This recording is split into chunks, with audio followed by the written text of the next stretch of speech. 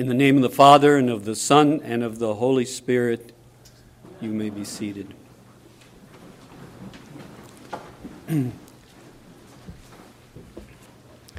today's scriptures, we are climbing the mountain with Moses and Jesus to meet with God and see his glory. In the case of Moses, we know what mountain we are climbing. It is Sinai, upon which the glory of Yahweh settled with clouds concealing it. Moses' objective was to receive the commandments upon which all other laws depend. The text reports from the plain below, the glory of the Lord was like a consuming fire on the mountaintop. In another passage, we learn that the glory of the Lord penetrated Moses such that his face shone with the glory of God, so that the people in the camp asked him to cover his face. Paul comments on this event in his letter to the Corinthians. If the ministry of condemnation was glorious, how much more glorious is the ministry of righteousness? Indeed, what was once glorious has no glory now in comparison with the glory that surpasses it. It is the ministry of righteousness and its surpassing glory with which we are concerned as we climb the unnamed mountain with Jesus. Some guess that it was Tabor. Some guess Hermon. The gospel writers do not tell us. Its namelessness opens to us, his disciples of late appearance, the opportunity to climb with Jesus whatever mountain we are facing. We can be assured that he will not cover his shining face, but give us the eyes to bear the beams of love that stream from it. Let's look closely at the incident as reported by Matthew. For context, we see that just previous to the transfiguration, Peter makes this response to Jesus' question, "Who do you say that I am?" "You are the Christ, the Son of the living God."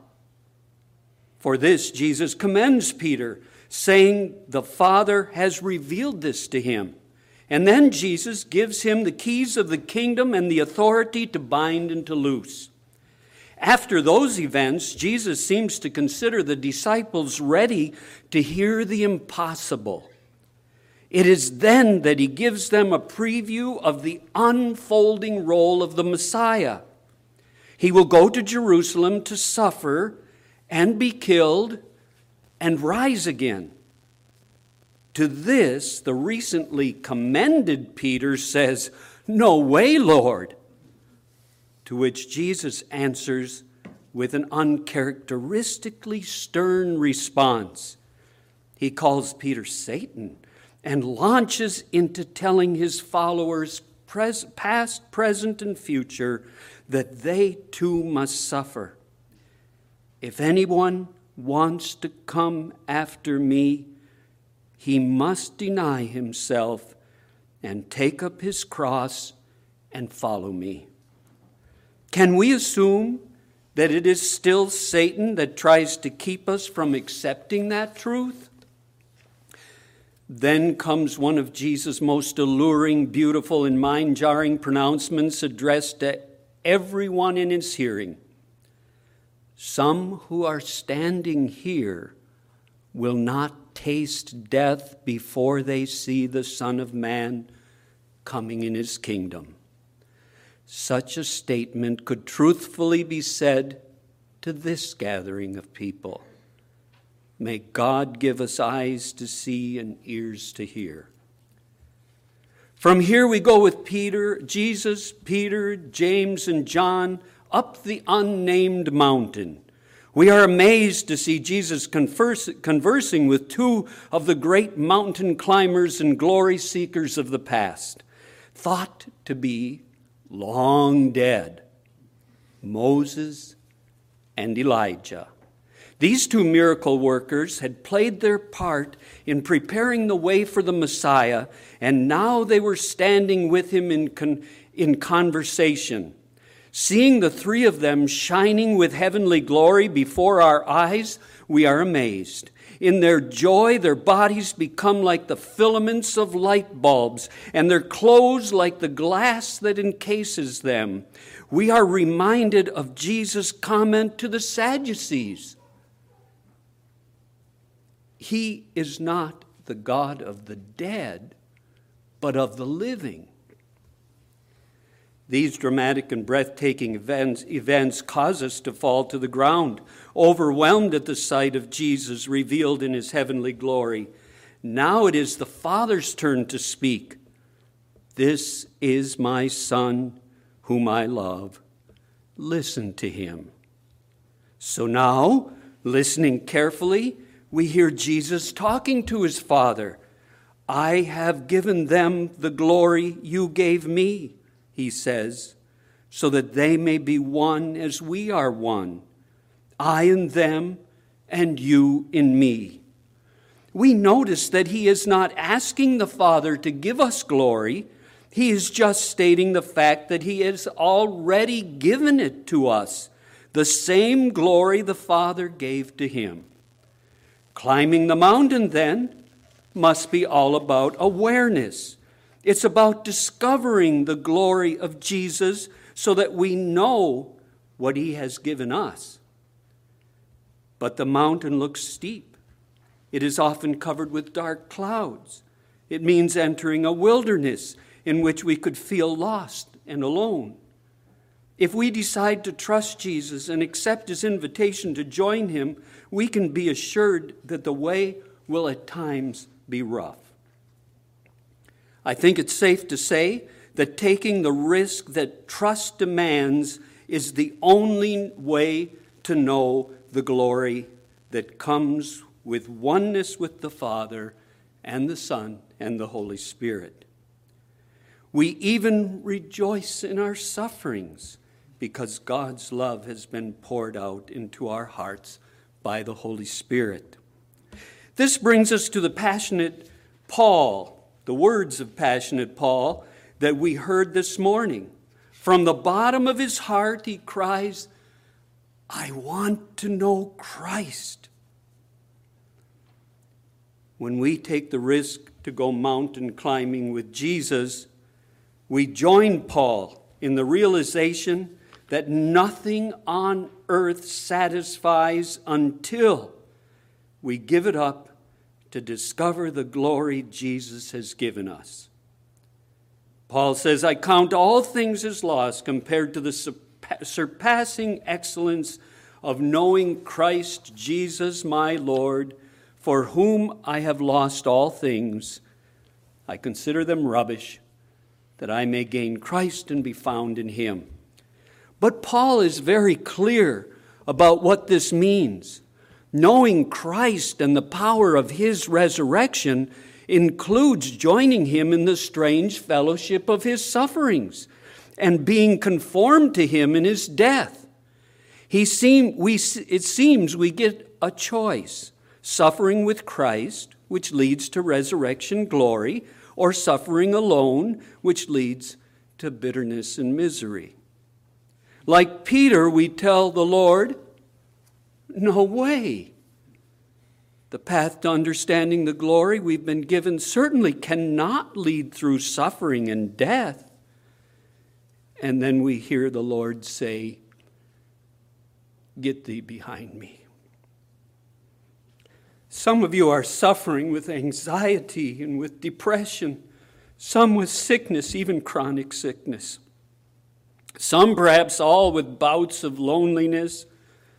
Some of you are mourning the loss of a loved one, whether through rejection or divorce or death.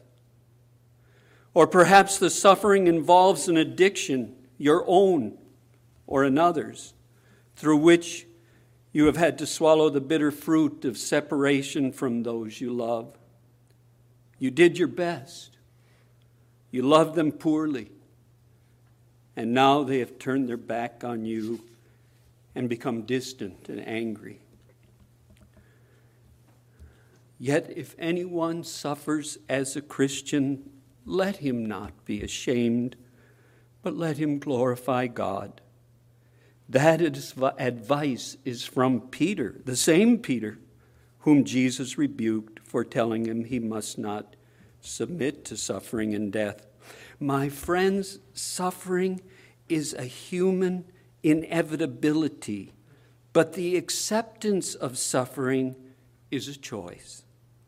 Saying yes to Jesus' invitation to climb the steep mountain of awareness of his glory is to drink the cup, to take the cross of suffering that we've been given.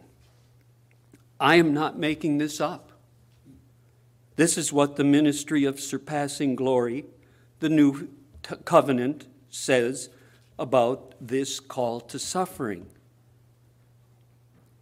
We always carry about in our body the death of Jesus so that the life of Jesus may be revealed in our body. And rejoice that you share the sufferings of Christ so that you may be overjoyed at the revelation of his glory. And now I rejoice in my sufferings for you, and I fill up in my flesh what is lacking in regard to Christ's afflictions for the sake of his body, which is the church. That statement is difficult. In fact, it's overwhelming. Could it mean what it says? That the one among us who suffers physically or mentally is suffering with Christ for our salvation? If that's the case, when we meet someone among us who suffers, we should put our arms around them and say thank you. Recently, I visited a family member who has suffered from early onset, progressively debilitating Parkinson's disease for about 10 years. During our visit, she said this to us in a very weak voice. I used to be angry about my illness. I felt frustrated and upset all the time that neither I nor the doctors nor anyone else could make it go away. I used to watch movies to distract myself. Now I only want to pray. I prayed for my mentally impaired brother, and after 25 years locked up in his room, he is now free from the disease and free from his room. I prayed for my daughter that she would know Jesus, and now she is telling me she wants to be baptized. God just wants me to be with him and to pray all day. Here's another example. 2 years ago, my sister lost her husband, Pat. And as the anniversary of his death approached recently, she told me this. Actually, she wrote it to me. I miss Pat much more this year than last.